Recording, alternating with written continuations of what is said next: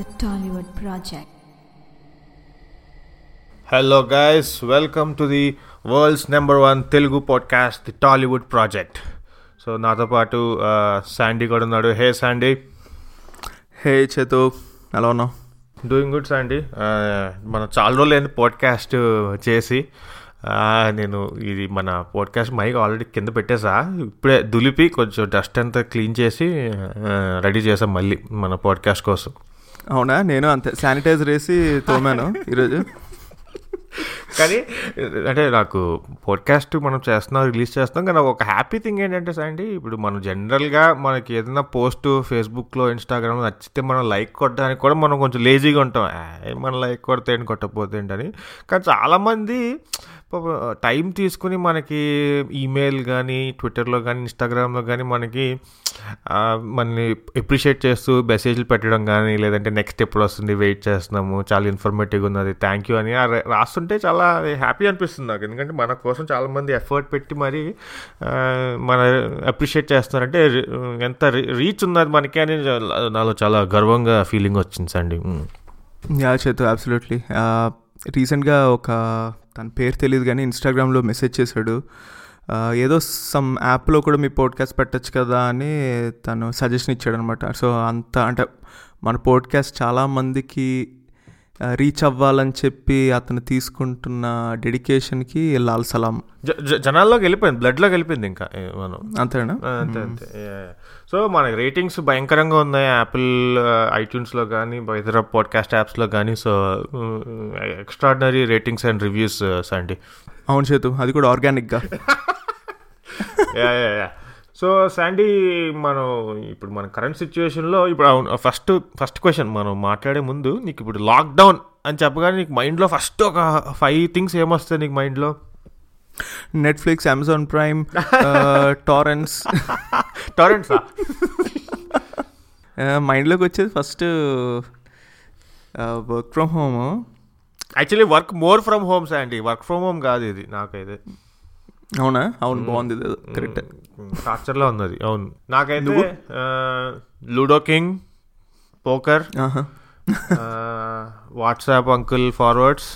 Actually WhatsApp forwards అంటే నాకు ఒక సెగ్వే ఒక మంచి గుర్తొచ్చింది. ఏంటంటే అంటే ఈ టైంలో ప్రతి కంపెనీ అంటే ఎవ్రీవన్ షుడ్ అడాప్ట్ అయిపోవాలి కదా అండి. మనం వచ్చింది ఏదో సిచ్యువేషన్ వచ్చింది కదా అని వెయిట్ చేస్తూ ఉంటుంటే అందరూ అహెడ్ వెళ్ళిపోయి మూవ్ అయిపోతున్నారు. సో ఆ కాంటెక్స్ట్లో ఒక ఎగ్జాంపుల్ ఏంటంటే, వాట్సాప్ స్టార్టింగ్లో ఫార్వర్డ్లు భయంకరంగా వచ్చేసేవి కదా అసలు. అవును, కరెక్ట్. సో జస్ట్ అది రిస్ట్రిక్ట్ చేశాడు, జస్ట్ ఒక ఫార్వర్డే అని. అవునా? వాట్సాప్ నువ్వు ఒక గ్రూప్కే ఫార్వర్డ్ చేయగలవు నువ్వు at a time. Oh really? నేను అబ్జర్వ్ చేయలేదా? ఓకే. సో మనకి ఇప్పుడు మెసేజ్లు చాలా తగ్గిపోయాయి కదా వాట్సాప్లో, ఫార్వర్డ్స్ కానీ, గేమ్స్ కానీ, మీమ్స్ కానీ. సో 70% టాప్ అంట ఒక్క ఫీచర్ యాడ్ చేయడం వల్ల వాట్సాప్లో, మెసేజింగ్ వాల్యూమ్. సో అది నేను అనుకుంటున్నా, అబ్బా ఈ వాట్సాప్ చిరాగ్గా ఉన్నది వీళ్ళు మెసేజ్లు చేసి అని.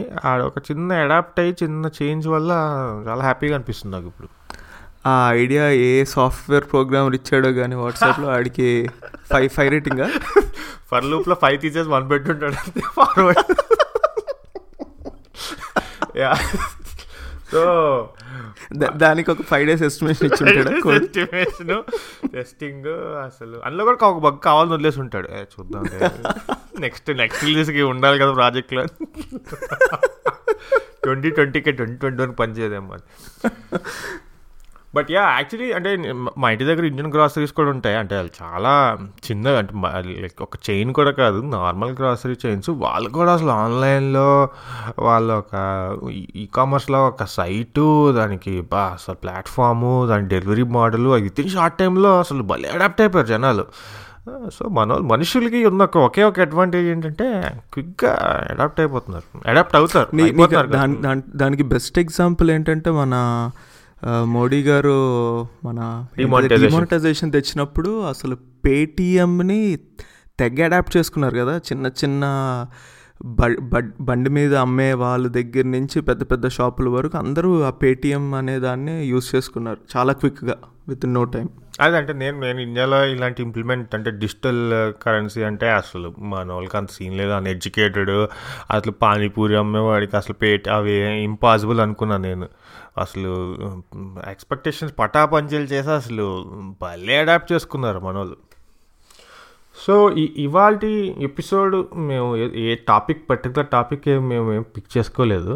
జస్ట్ ఈ మాలో ఏదో 2-3 ప్రశ్నలు, క్యూరియాసిటీతో వచ్చిన కొన్ని క్వశ్చన్స్ మీతో పంచుకుందాం. మీ ఒపీనియన్స్ ఏంటి వాటి మీద, లేదంటే మీకు ఇలాంటి ఆలోచనలు మీకు ముందే వచ్చాయా, లేదంటే ఇంకేదైనా కొత్త ఆలోచనలు, కొత్త ప్రశ్నలు మీ దగ్గర ఉన్నాయా అని ఊరికనే అలా తెలుసుకుందామని జస్ట్ ఒక షార్ట్ అండ్ క్విక్ ఎపిసోడ్ మీ మీద వదులుతున్నాం.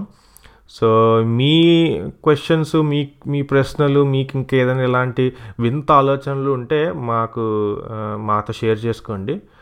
సో ఈ బోర్డమ్ని అధిగమించడంలో నేను ఆన్లైన్లో కానీ లేదంటే నా అంతటి నాకు ఏదో కొన్ని ఆలోచనలు, క్వశ్చన్లు, ప్రశ్నలు వచ్చాయి. ఆ ప్రశ్నలుకి ఆన్సర్స్ ఉన్నాయా లేదా అనేది తెలియదు, కానీ ఆ ప్రశ్నలు మీలో అట్లీస్ట్ ఒక థాట్ లేదంటే మీలో ఒక క్వశ్చనింగ్ లేదంటే ఒక క్యూరియాసిటీని పెంచుతాయా అనే ఒక ఉద్దేశంతో నేను ఆ క్వశ్చన్స్ కానీ లేదంటే నేను ఏవైతే ఆన్లైన్లో కానీ ఎక్కడైనా వచ్చిన కొన్ని ప్రశ్నలు మీతో పంచుకుందాం అనుకుంటున్నా. సో ఆ క్రమంలో వచ్చిన కొన్ని ప్రశ్నలు, మొదటి ప్రశ్న అండి నాకు చాలా ఇంట్రెస్టింగ్ అనిపించింది. ఏంటంటే ఇప్పుడు హ్యూమన్ బాడీ ఒక రోజుకి 2000 క్యాలరీస్ బర్న్ చేస్తుంది హ్యూమన్ బాడీ కదా. కానీ మనం అంతా కష్టపడి ఒక అరగంట పరిగెడితే 100 క్యాలరీసే బర్న్ చేస్తాం కదా మనం. అవును. సో ఇంత కష్టపడి ఇన్ని క్యాలరీస్ బర్న్ చేసే బదులు హ్యాపీగా అలా కూర్చునేంటేనే క్యాలరీస్ బర్న్ అయిపోతున్నాయి కదా, అసలు ఎందుకు ఎక్సర్సైజ్ చేయాలి ఎక్స్ట్రా క్యాలరీస్ బర్న్ చేయడానికి అని ఒక ప్రశ్న వచ్చింది. అంటే క్యాలరీస్తో పాటు మనకి మజిల్ మూమెంటు, ఈ బోన్స్ సరిగ్గా ఉండాలి, జాయింట్స్ కరెక్ట్గా ఉండాలంటే ఇవన్నీ వర్కౌట్ చేయాలి కదా. కరెక్ట్. అంటే ఎక్సర్సైజ్ని క్యాలరీస్కి లీక్ చేయకూడదు. ఎక్సర్సైజ్ అనేది డిఫరెంట్ సబ్జెక్ట్.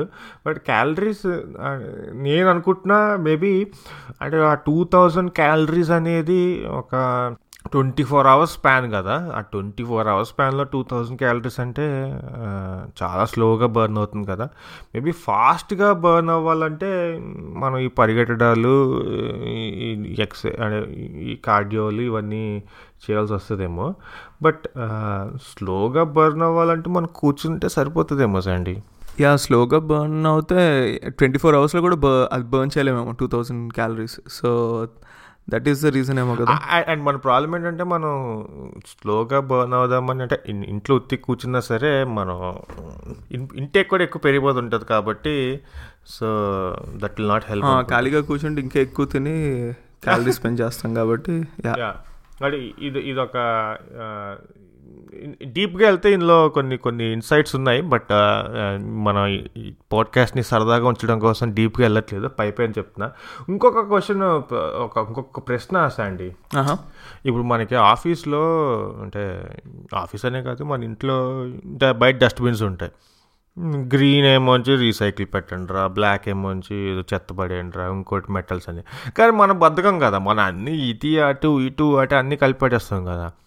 సో రీసైకిల్ బిన్లో కూడా చాలా చెత్త ఉంటుంది which is not actually recyclable. అవునంటే ఇప్పుడు ఓన్లీ ప్లాస్టిక్ వాటిల్లో ప్రాబబ్లీ ప్యూర్ ప్లాస్టిక్ ఉండకపోవచ్చు, మెటల్ కొన్ని రావచ్చు. అవును, కరెక్ట్. అప్పుడప్పుడు నేను చికెన్ పీసులు కూడా పిజ్జా బాక్స్తో పాటు పిజ్జా, చికెన్ వింగ్స్, అవన్నీ కూడా పడేస్తాం మర్చిపోయి. బాటిల్స్ కొన్ని ఏంటంటే చాలా చెత్త పడేస్తాం.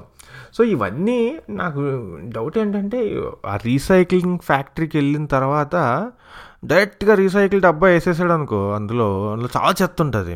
అవును. సో అర్థమైంది ఏంటంటే ఫస్ట్ ఈ చెత్త అంతా ఒక బెల్ట్ మీద వేసేసి, నాకు తెలిసి కొంతమంది మనుషులు మాన్యువల్గా సెపరేట్ అవుట్ చేస్తారేమో చెత్త అంతటిని. ఓకే, బట్ అన్ని టన్స్ ఆఫ్ చెత్తని వాళ్ళు మాన్యువల్గా ఫిల్టర్ చేయడం చాలా కష్టం కదా. అవుట్సోర్స్ చేస్తారేమో అండి వేరే కంట్రీస్కి. But valid question. మేబీ కొంచెం ఆటోమేషన్ చేస్తారేమో, మెషిన్స్ విల్ పికప్ ఏమో కొంత ఫిల్టర్ అవుట్ చేసేది. బట్ ఆ మాన్యువల్గా ఫిల్టర్ అవుట్ చేసిన తర్వాత కొన్ని మ్యాగ్నెట్స్ ఉండి, మ్యాగ్నెట్స్ ఏం చేస్తాయంటే కొన్ని మెటల్స్ వాటిని ఎక్స్ట్రాక్ట్ చేసేసి అక్కడ మెటల్స్ని ప్యూరిఫై అయిపోతుంది. తర్వాత ఇంక మిగిలిన చెత్తలో బాటిల్స్, గాజు ఇవన్నీ ఆబ్వియస్లీ అక్కడికి వచ్చాయంటే ఆల్రెడీ ఇరిగిపోయో నలిగిపోయో వచ్చి ఉంటాయి. సో ఆ గాజు ఇవన్నీ హెవీ ఉన్నవన్నీ నాకు తెలిసి ఆ బెల్ట్లో అక్కడ కింద పడిపోయి ఓన్లీ లైట్ ఉన్న మెటీరియల్ అంతా ఫ్లోట్ అయ్యి రీసైక్లబుల్ మెటీరియల్ అంతా ఒక నెక్స్ట్ స్టాక్లోకి వెళ్తుంది. కానీ ఇప్పుడు నువ్వు సపోజ్ పేపర్ అండ్ కాటన్ లో సపోజ్ పిజ్జా బాక్స్ వేసావు, ఓకే, పిజ్జా బాక్స్లో నువ్వు ఏదో చికెన్ లెగ్ పీస్ వదిలేసావు, అలాంటివి ఎలా ఫిల్టర్ అవుతాయి? బట్ కరెక్టే, అంటే మనం అప్పుడప్పుడు పిజ్జా బాక్స్లో చికెన్ వింగ్సే కాదు, నేను అప్పుడప్పుడు ట్రాష్ ఇది ఫుల్ ఉన్నది అనుకో, ఇది ఎవడెత్తి ఇప్పుడు ఎక్కడ పక్కన పెడతాడని ఖాళీగా ఉన్న దాంట్లో కూడా వేసిన సందర్భాలు ఉన్నాయి. సో మన చెత్త కూడా ఉంటుంది అందులో. సో అది కూడా ఫిల్టరింగ్ అనేది సాహసమే. సో నెక్స్ట్ ఏం చేస్తారంటే ఈ అట్లీస్ట్ ఈ ప్లాస్టిక్, కార్డ్బోర్డు, పేపర్, ఈ స్టైల్ ఆఫ్ మెటీరియల్ అంతా ఒక చోటు చేరిన తర్వాత హాట్ వాటర్తో ఆ మెటీరియల్ అంతా హాట్ వాటర్లోకి పంపిస్తారు. పంపించాక ఏమవుతుందంటే చాలా బ్యాక్టీరియా, ఆర్గానిజమ్స్ చాలా ఉంటాయి కదా, అది చచ్చిపోతాయి ఫస్ట్ థింగ్.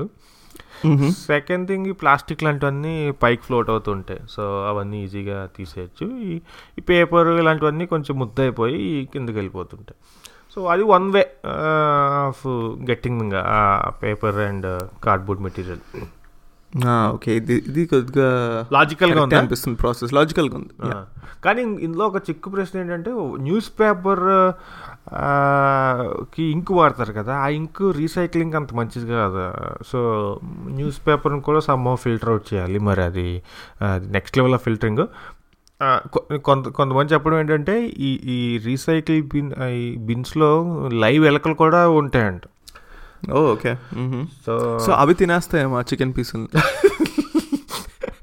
సో అవి హాట్ వాటర్లో వేస్తే అవి కూడా పాపం అవి కూడా ఫిల్టర్ అవుట్ అయిపోతాయి. సో మొత్తానికి ఫైనల్గా వెళ్ళిన తర్వాత వీళ్ళు టార్గెట్ చేసేది ఒక 90 to 95% ప్యూర్.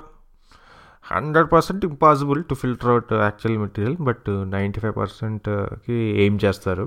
ఈ water bottles, plastic water bottles, ఇదంతా ఒక డిఫరెంట్ సబ్జెక్టు. బట్ చాలామంది చెప్పేది ఏంటంటే, ఎంత మెషినరీ యూస్ చేసినా, ఎన్ని చేసినా సరే, ఆ ఫస్ట్ స్టెప్లో హ్యూమన్స్ ఇన్వాల్వ్ అయ్యి కొంచెం ఫిల్టరింగ్ చేస్తారు కదా, అదే క్రిటికల్. ఓకే, అది ట్రెస్ పాస్ అయిందంటే కొంచెం తర్వాత కష్టమే.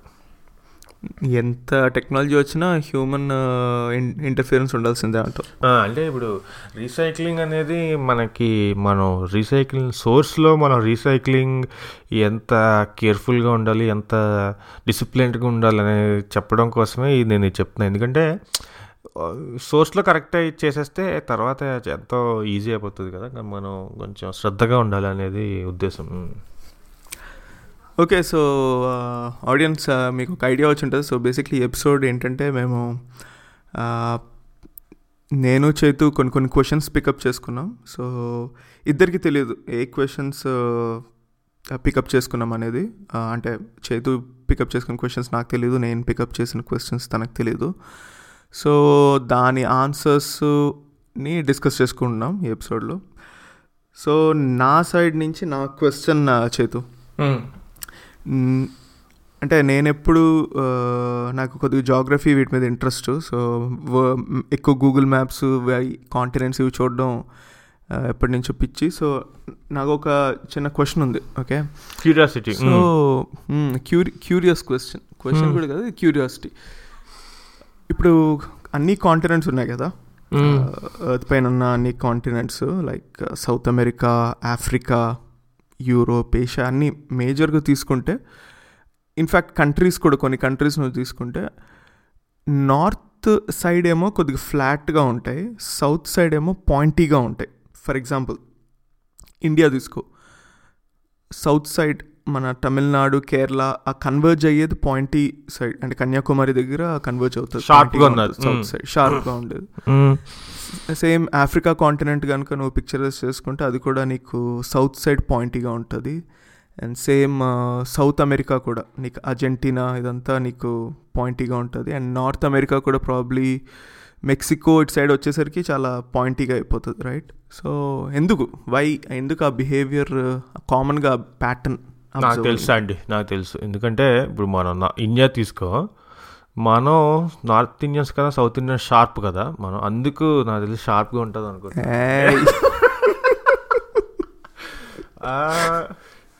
అంటే ఐ డోంట్ నో, అంటే కోఇన్సిడెన్స్ ఏమో శాండీ, అంటే అంతకన్నా లాజిక్ కనిపించట్లే. ఎంత కోఇన్సిడెన్స్ అయినా వై అంటే ఎందుకు అన్ని కాంటినెంట్స్లో ఉండే సేమ్ బిహేవియర్ ఎందుకు అని? అంటే నా మ్యాగ్నెట్ ఎఫెక్ట్ ఏమైనా ఉంటుందా? అంటే నువ్వు సోషల్ మీద పట్టు నీకు ఎక్కువ ఉంది కాబట్టి నీకు ఐడియా ఉంటుందేమో నీ క్వశ్చన్ వేసాను. అంటే నేను ఇప్పుడు నాకు నువ్వు నార్త్ సౌత్ అంటే నాకు ఫస్ట్ అసలు ఇటుపక్క ఉన్నది సౌత్ ఎందుకు, అటుపక్క ఉన్నది నార్త్ ఎందుకు అని నా క్వశ్చన్ వస్తుంది. నాకు అటుపక్క సౌత్ అని పేరు పెట్టి ఇటుపక్క నార్త్ అని కోడి ముందా ముందా అని క్వశ్చన్. సో చాలా క్వశ్చన్స్కి తాగుతీస్తుంది నీ క్వశ్చన్. అండ్ ఇంకొకటి మనకి చాలా రోజుల వరకు అర్త్ ఫ్లాట్గా ఉండేది, ఇప్పటికీ చాలా మంది అర్త్ ఫ్లాట్గా ఉన్నదని నమ్మే వాళ్ళు చాలా మంది ఉన్నారు కదా. అవునండి, ఒక వెబ్సైట్ కూడా ఉంది, flatsociety.com ఏదో ఉంది. అంటే కొంతమంది జనాలు ఉన్నారు, still they believe earth is flat. So ఏంటో మరి ఇవన్నీ శివుడికే ఎరుక, మనకు తెలియదు ఇవన్నీ ఆన్సర్స్. నీకు తెలుసు ఆన్సర్ దీనికి? లేదు చేతు. నాకు ఇప్పుడు నువ్వు అడిగాక నాకు ఇంకో క్వశ్చన్ ఏంటంటే, ఇప్పుడు మూన్ ఉన్నది కదా, మూన్ అర్త్కి మూన్ శాటిలైట్ కదా. సో అర్త్ గ్రావిటీ వల్లే మూన్ అర్త్ చుట్టూ అలా తిరుగుతూ ఉన్నది. అర్త్ గ్రావిటీ లేకపోయింటే మూన్ ఎప్పుడో స్పేస్లో ఎక్కడికో ఎగిరిపోయేది కదా. అవును, ఇప్పుడు సన్ చుట్టూ తిరిగేదేమో, ఎక్కడో వేరే చుట్టూ తిరుగుతుండేది. తిరగడం అయితే కామన్ అంటావు. కానీ ఇప్పుడు మూన్ అంత దూరంలో ఉన్న మూన్ని అర్త్ గ్రావిటీతో అట్టి పెట్టేలా ఉన్నది. మరి మనం గాల్లో ఎగురితే మనం పైకి ఎగురుతాం కదా శాండీ. ఈ అర్త్ అట్మాస్ఫియర్ ఇలాంటివి వద్దు, బట్ లాజికల్గా క్వశ్చన్ మనల్ని ఎందుకు అర్త్ పైకి ఎగరనిస్తుంది ఈ అర్త్ గ్రావిటీ అని నాకు డౌట్. అండ్ నీకు ఇంకో క్వశ్చన్ గుర్తుందా, అప్పట్లో ఇన్ఫోసిస్ ఉన్నప్పుడు ఒక టఫ్ క్వశ్చన్ అడిగే వాళ్ళందరికీ, టఫ్ క్వశ్చన్ కాదు, ఒక ప్రశ్న ఏంటంటే, ఇప్పుడు యూఎస్ నుంచి ఇండియా వెళ్ళాలంటే ఆ ఏరోప్లేన్ ఇక్కడి నుంచి అటు అంతా ట్రావెల్ చేసే బదులు గాల్లోకి వెళ్ళి ఉంచిని పోతే అర్త్ ఎలాగా ఒక 24 hours అయితే యూఎస్లో పైకి వెళ్ళి నుంచి నుండి మళ్ళీ దిగిపోతే యూఎస్లో ల్యాండ్ అవుతాం కదా. సో అంటే మనం ఎర్త్ తో పాటు మనం రొటేట్ అవుతున్నాం అంతే కదా. అంటే అయితే అట్మాస్ఫియర్లో ఉన్నప్పుడు అర్త్ పాటు మనం రొటేట్ అవుతున్నాం కాబట్టి ఫినామినా. లేదంటే ఇంకొంచెం పైకి వెళ్ళొచ్చు కదా, ఏమున్నది పైకి వెళ్ళి.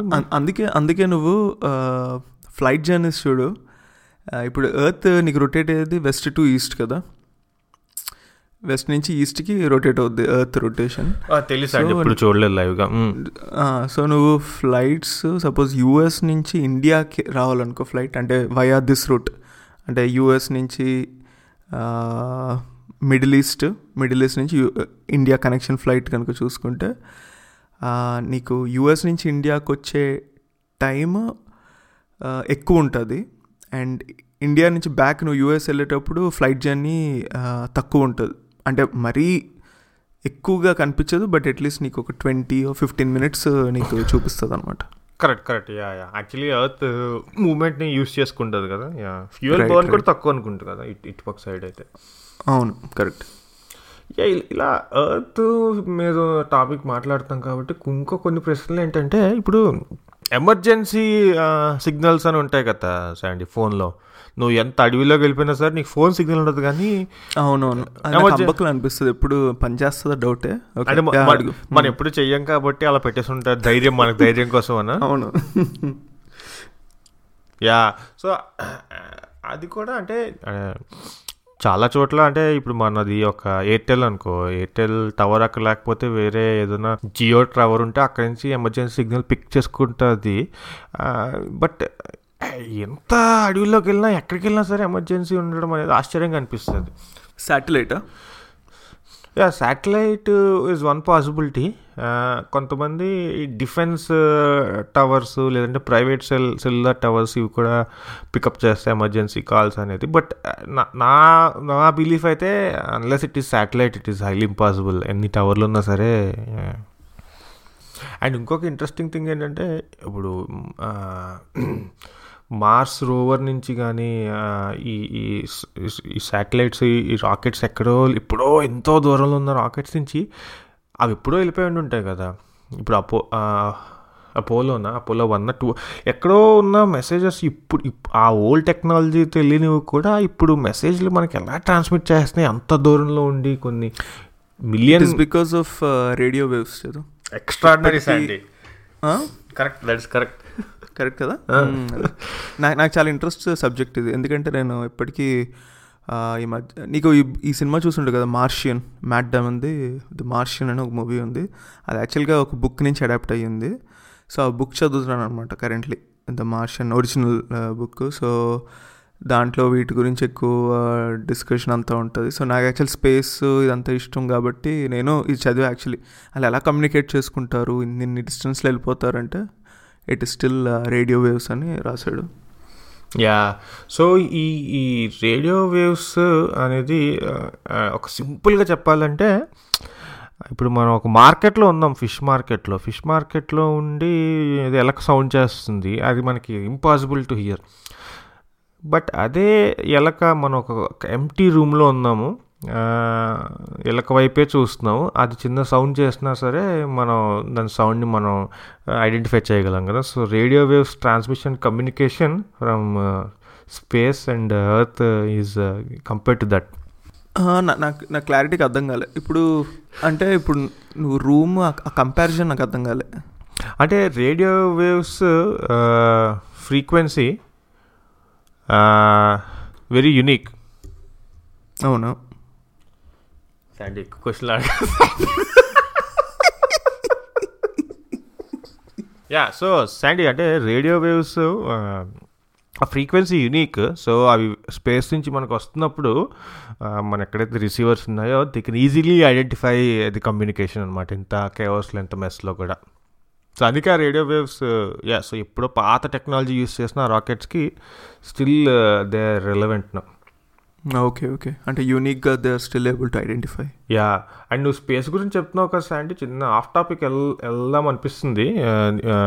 ఏంటంటే నాకు ఈ మధ్యన, అంటే ఆఫ్ లేట్, నాకు ముందు స్పేస్ అంటే అరే మనకు కాదు ఆదిత్య 369 అదే సైంటిఫిక్ సైఫై సినిమాలు అనుకునేవాడిని నేను.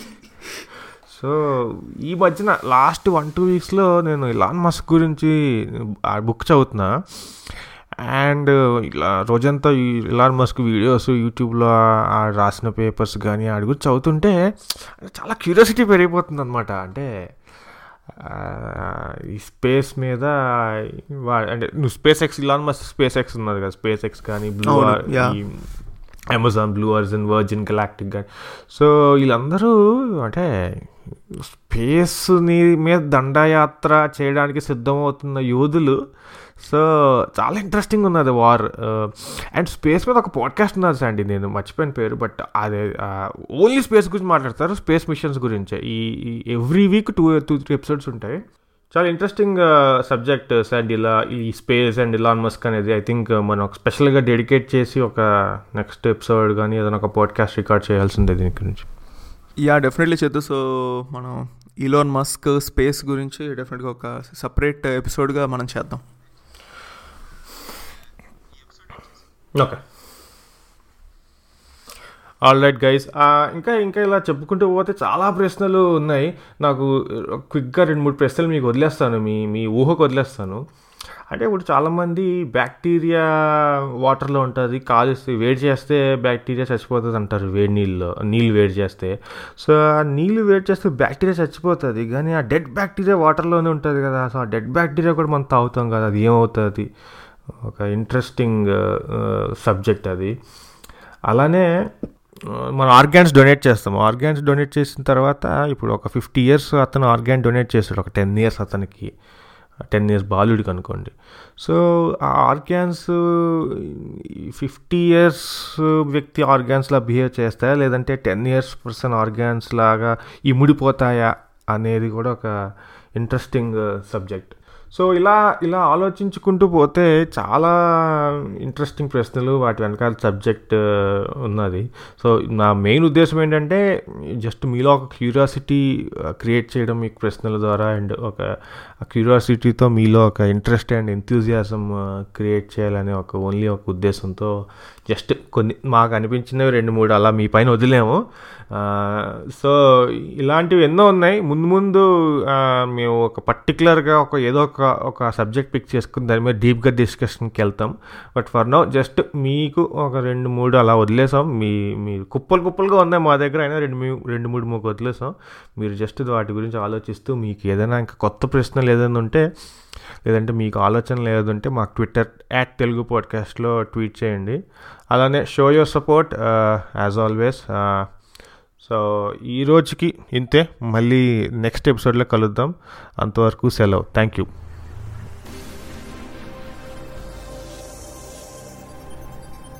The Tollywood Project.